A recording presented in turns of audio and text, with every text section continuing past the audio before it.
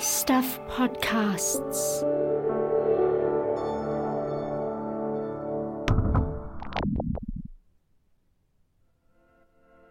Hi, I'm Michael Wright and welcome to The Long Read from Stuff.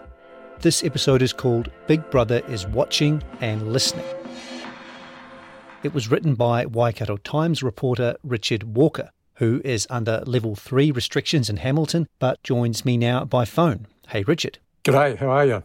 I'm good. Tell us about this story. It's a first-person story and it's based on a personal experience. So tell us how it came about. Yeah. A bit of a surprise discovery, this one. Finally became the owner of a car that actually had a dash cam. And, you know, the supposed advantage of them is they're recording what's happening in front of you. So if you're in an accident, you've got a record of it on an SD card so you can show your insurance company, apparently. So eventually my wife and I took the SD card out, to check that it was working and so forth, put it into our laptop, and it was working, and there was all sorts of clips going back several years. So that was a bit of a surprise. But the biggest surprise of all was that there was this incredibly clear audio, and it was a surprise to everyone we spoke to. So that became the catalyst, really, for the story, sort of contemplating the ways in which the privacy that we think we have, we may not have. So this experience was a stepping off point for the wider story we're about to hear, which is about privacy and our right to privacy. Just elaborate a bit on that. So we were sort of thinking about the ways in which our own privacy had been sort of unexpectedly intruded on, and that was another major one. And so I just wanted to get a sense of the places in which our privacy can be impinged on. So I spoke to a couple of experts, about some of those areas of our lives that are getting intruded on, and realised that one of the big ones is probably facial recognition, which could be getting used in a supermarket near you, could be getting used in a warehouse near you, and it sort of begs the question with some of this AI facial recognition data approach to things of partly how widespread it is, how long it's been retained, and what uses it's being put to. Thanks, Richard. Let's go answer that question. Here is me reading Richard's story, Big Brother is Watching and Listening. I'm not paranoid, but I think they might be watching me, or at least listening. When our household bought a second car recently, it was the first time we'd owned one with a dash cam. The dealer explained its value in case of an accident. With everything recorded on its SD card, an insurance claim would be a piece of cake. A few weeks later, we remembered the SD card and plugged it into our laptop to check it was working. Sure enough, we could see a video recording of our last drive, divided into 2-minute clips, and the 3 drives before that. And, surprisingly, some before we possessed the car, going all the way back to Japan. We could even see the moment when the car drove off the ship in Auckland. According to the lettering painted on the docked ship's hull, the car arrived courtesy of the Wallenius Wilhelmsen line. The card also had a folder with seemingly random 2-minute clips taken after the car had been parked. On one of them, we could see 2 people, presumably prospective buyers, opening the bonnet to see what was underneath. Here's the thing, though. Their voices came through loud and clear as they discussed how to pop the bonnet. And we came through loud and clear when driving. My exchange with my mother as I dropped her home on one trip was preserved in startling clarity. So was my conversation with my son as we ran some errands. So were earlier conversations held in Japan. The dashcam, which we'd assumed was only taking video of the road ahead, was also collecting audio from the cabin. It felt insidious. Fleet vehicles come in a whole new light when you realise the audio capacity of dashcams. Digital tech and privacy expert Andrew Chen of KOI2, the Centre for Informed Futures, has his own story to add of unexpected monitoring. My one, he says, was when I found out that if you're on hold on the phone to a company and they record the calls for quality assurance and training purposes, they actually record the whole part where you're on hold as well. You know, that's the time when people think, I'm not being recorded, this is where I'll swear about the terrible company and the terrible service that I'm getting. And they've got all of it. I was really surprised when I heard about that. The digital world may have opened up an array of connection and convenience, but it also ushers in seemingly endless ways in which our privacy might be eroded, from a dealer's dashcam oversight to the spread of facial recognition technology, from data sharing across platforms and devices to the ever-present danger of being hacked. Are we sleepwalking into a surveillance society?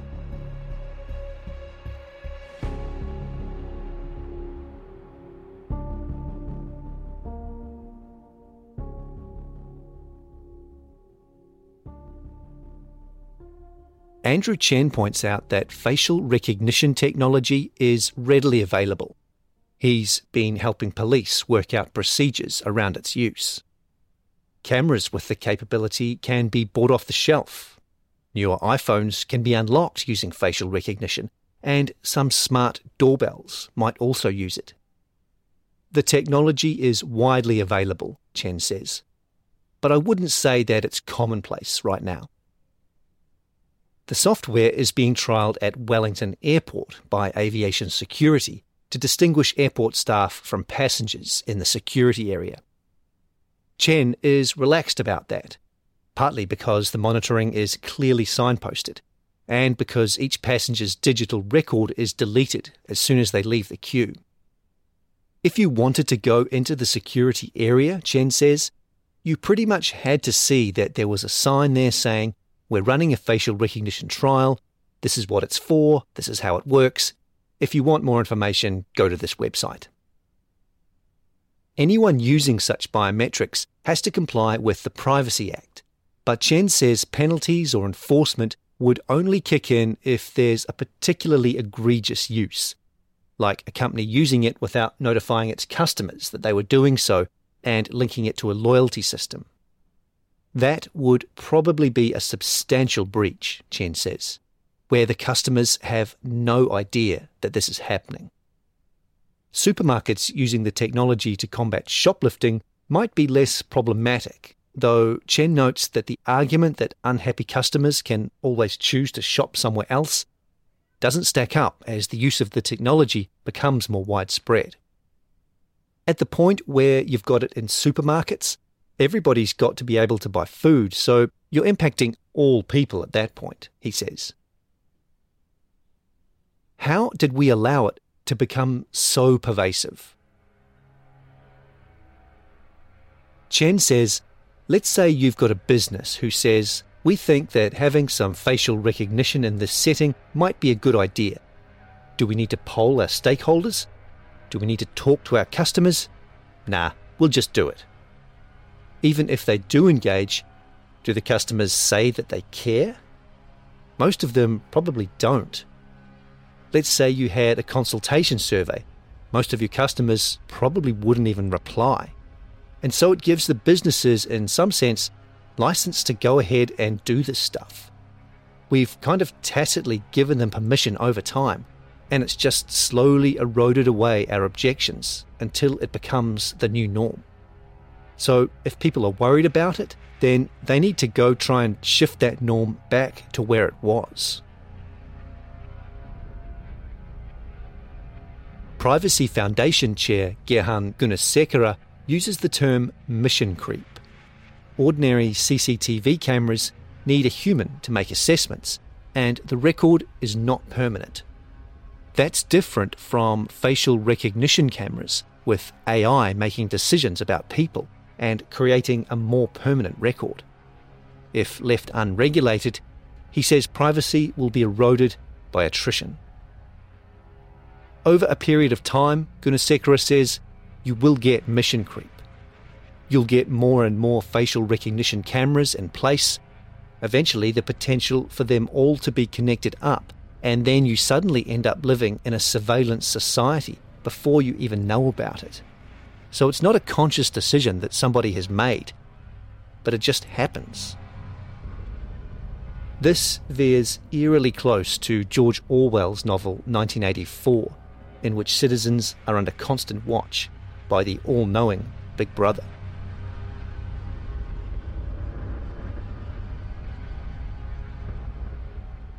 Gunasekara, who's also an associate professor at Auckland University, would like a specific standalone law regulating facial recognition. Under existing privacy law, an organisation has to be sure information is accurate before using it, so a company incorrectly screening a shoplifter could run into trouble. But Gunasekara wants the law to go further. Examples would be requiring privacy impact assessments, consideration of whether children would be affected, and weighing up the potential bias in an algorithm. He says it wouldn't be difficult, with the Privacy Act allowing for sector-specific codes of practice. Andrew Chen is most concerned about the government's powers against an individual, saying there's a more limited range of consequences from corporates possessing a person's facial data. The government has more powers against an individual, he says, so we should be more careful about how they might collect and use facial data, for example.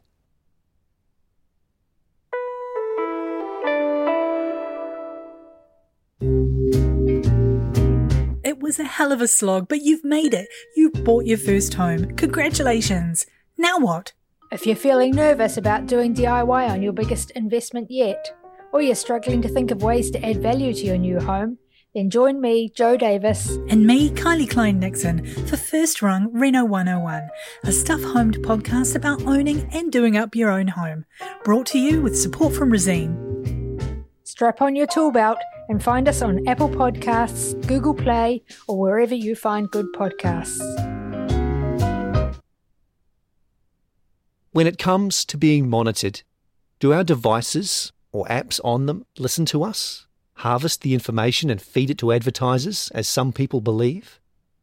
An adult son staying with us after the first lockdown last year was interested, who wasn't, in making sourdough bread. We had a recipe from another family member, and, after some discussion, our son got a starter going. That's when the ads started. Maybe it was coincidental. Maybe so many people were starting sourdough that everyone's Facebook feed was full of ads. Maybe. But the same son wanted to extend his guitar repertoire and YouTubed some lessons using his laptop. Cue ads for the same guitar lessons on our Facebook feed on our laptop. This time we knew we hadn't talked about it, and certainly hadn't ourselves searched for anything remotely similar. We theorised it must be happening courtesy of the shared household modem.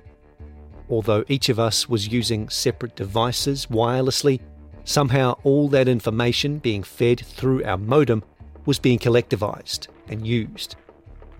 The thought that our separate devices could be linked in this way was unsettling. Privacy is pretty much out the window when your browsing can manifest itself on someone else's device, unbeknownst to you. Browsing incognito could be a fix, though you then lose the convenience of your browsing history. Plus, it feels weird, like you've got something to hide. That's the interesting thing about diminished privacy. Most of us probably don't have much to hide most of the time. If you're clean, you've got nothing to worry about, right? But privacy is also itself a desirable state, a kind of freedom. Chen debunks our modem theory, though we were right in principle. It seems our various devices' IP addresses are the more likely vectors, allowing the mega platforms to home in on our location and even work out potential relations to each other. Chen also debunks the idea that your phone is listening to you and sending data to potential advertisers, though with an equivocation. It's very unlikely that that is happening, he says. No one can say for certain, but it is very unlikely that it's happening.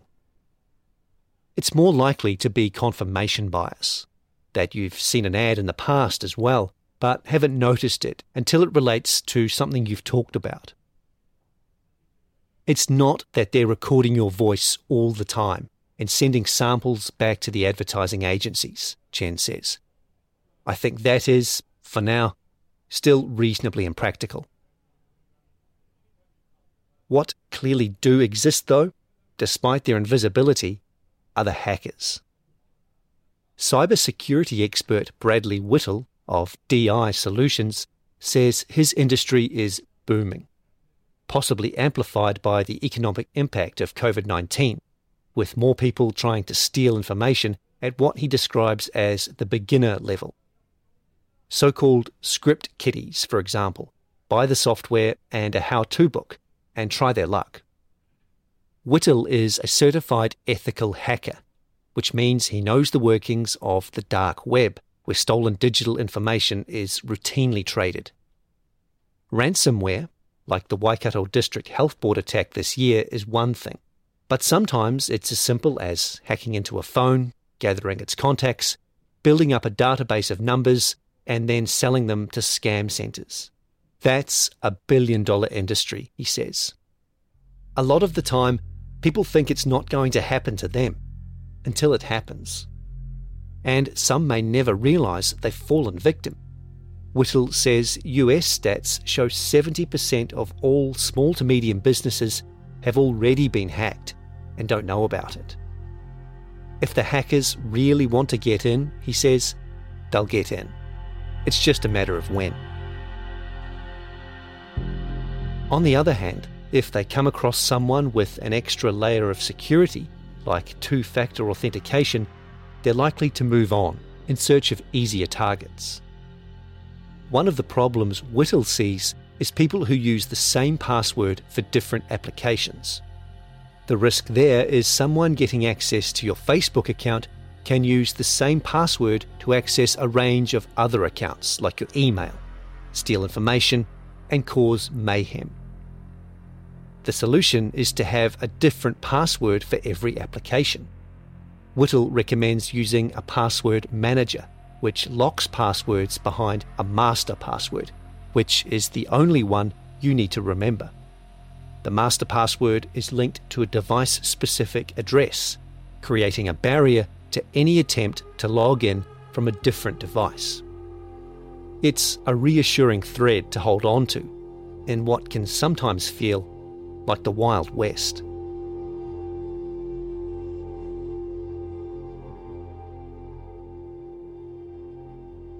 There's theft, and then there's theft. When it comes to the behemoths, the Facebooks and Googles, Gerhard Gunnasekara doesn't pull his punches. In my opinion, he says, not to put too fine a point on it, they've stolen people's data. The consent that you give is fictitious, because even if you read the thousands of terms and conditions, you probably won't be able to figure out what they mean. And it's written in a way that's deliberately confusing. Gunnasekara sees two fictions. The first being that people have to give their data in order to receive the free service. That's not really true, he says, because the service they're really providing is to advertisers. The second fiction is that users consent to their data being collected through terms and conditions. Those terms and conditions aren't worth the paper they're written on, he says. There are cases around the world where they've been struck out. They certainly don't override privacy laws. There are obvious harms from the use of data, he says. While there has been news coverage recently of the vulnerability of young people to social media, he believes the elderly are also at risk, and those with medical conditions relying on what could be faulty information. Gunnasekara sees a similar hazard around people sending their DNA to overseas companies in pursuit of their ancestry.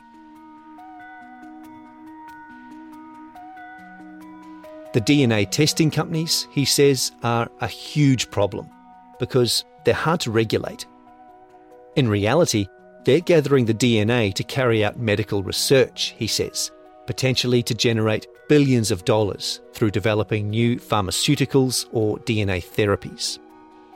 There may well be beneficial things to come out of it, he says, but the fact is they wouldn't have that DNA unless the individuals had given it to them.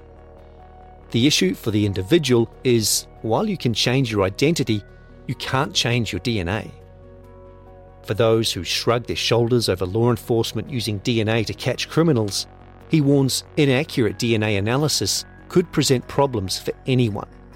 So, people need to be wary about those things.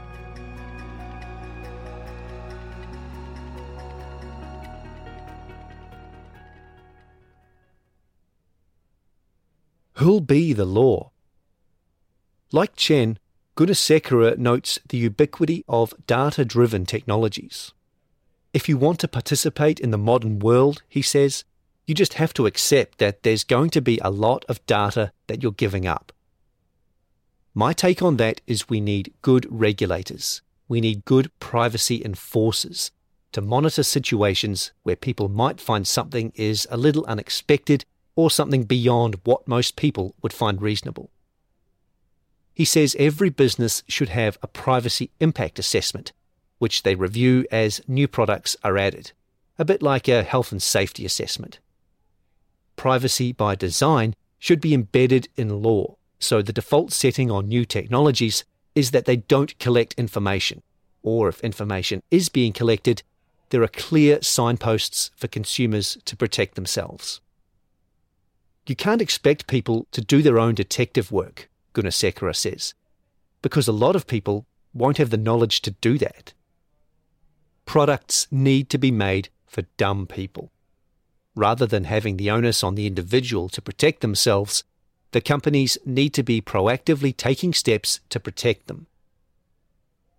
New Zealand's privacy legislation, in Chen's view, has insufficient consequences for lower-end breaches and needs updating for a range of newer technologies. And he says the government has a huge role to play in protecting New Zealanders when it comes to the use of their data.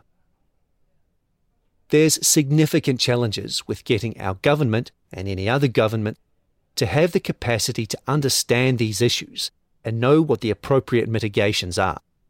And it's not sufficiently funded. If you don't appropriately fund the problem, it's not going to get the level of attention or importance that is needed to address it. Then you get to Mark Zuckerberg's creepy metaverse.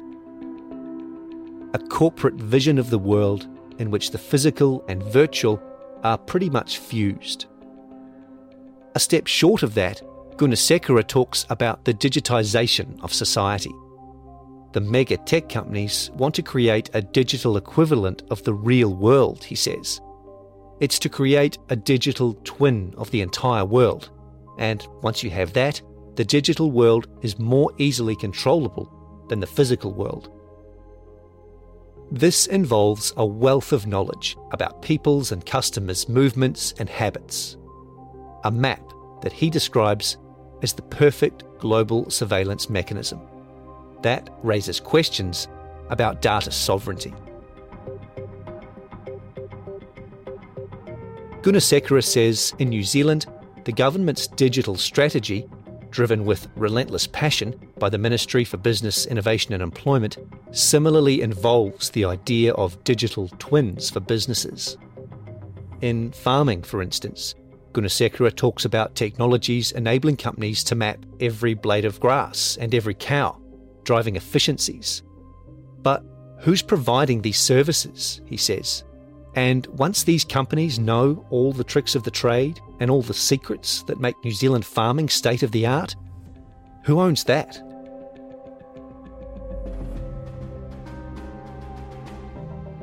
We have to be absolutely clear that we are still the owners of that digital economy. I'm not clear that we will still be the owners of that. I'm quite concerned that the Googles, the Amazons, once they have the blueprint for our digital economy, they might even start charging us a fee. They might say, "Okay, thank you very much. We've mapped it all for you now, but if you want to continue using it, you have to pay us a license, because we're the owners of it."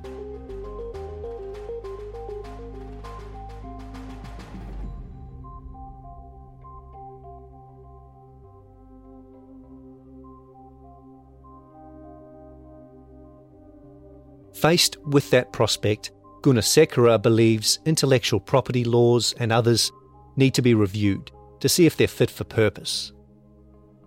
He's concerned the same thing will happen in other areas that have happened in his area of expertise, privacy. The reason we ended up in this mess with the Facebooks and the Googles and everything else, he says, is we didn't design privacy laws around those kind of techniques or technologies. And so we allowed a free-for-all. And once these companies had the information, now we're trying to figure out what we can do about it.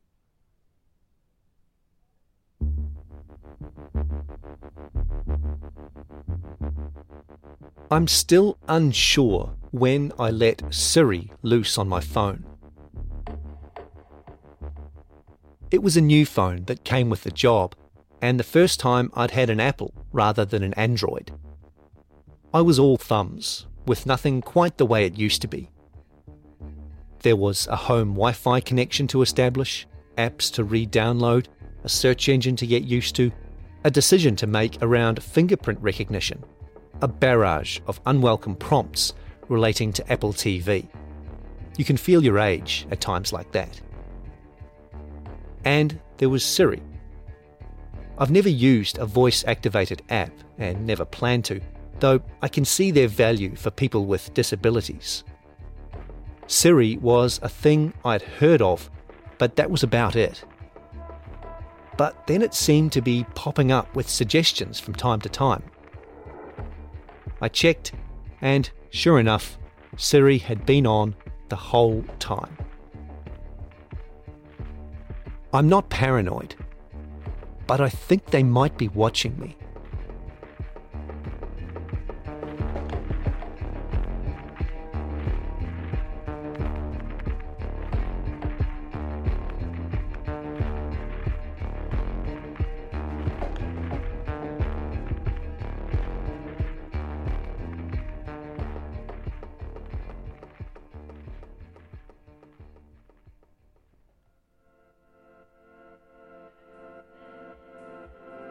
That was Big Brother is Watching and Listening on the long read from Stuff, written by Richard Walker and read and produced by me, Michael Wright.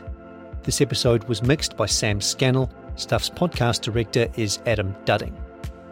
If you listened via our website, you can hear this story and more like it on the Long Read podcast, available on all the usual platforms.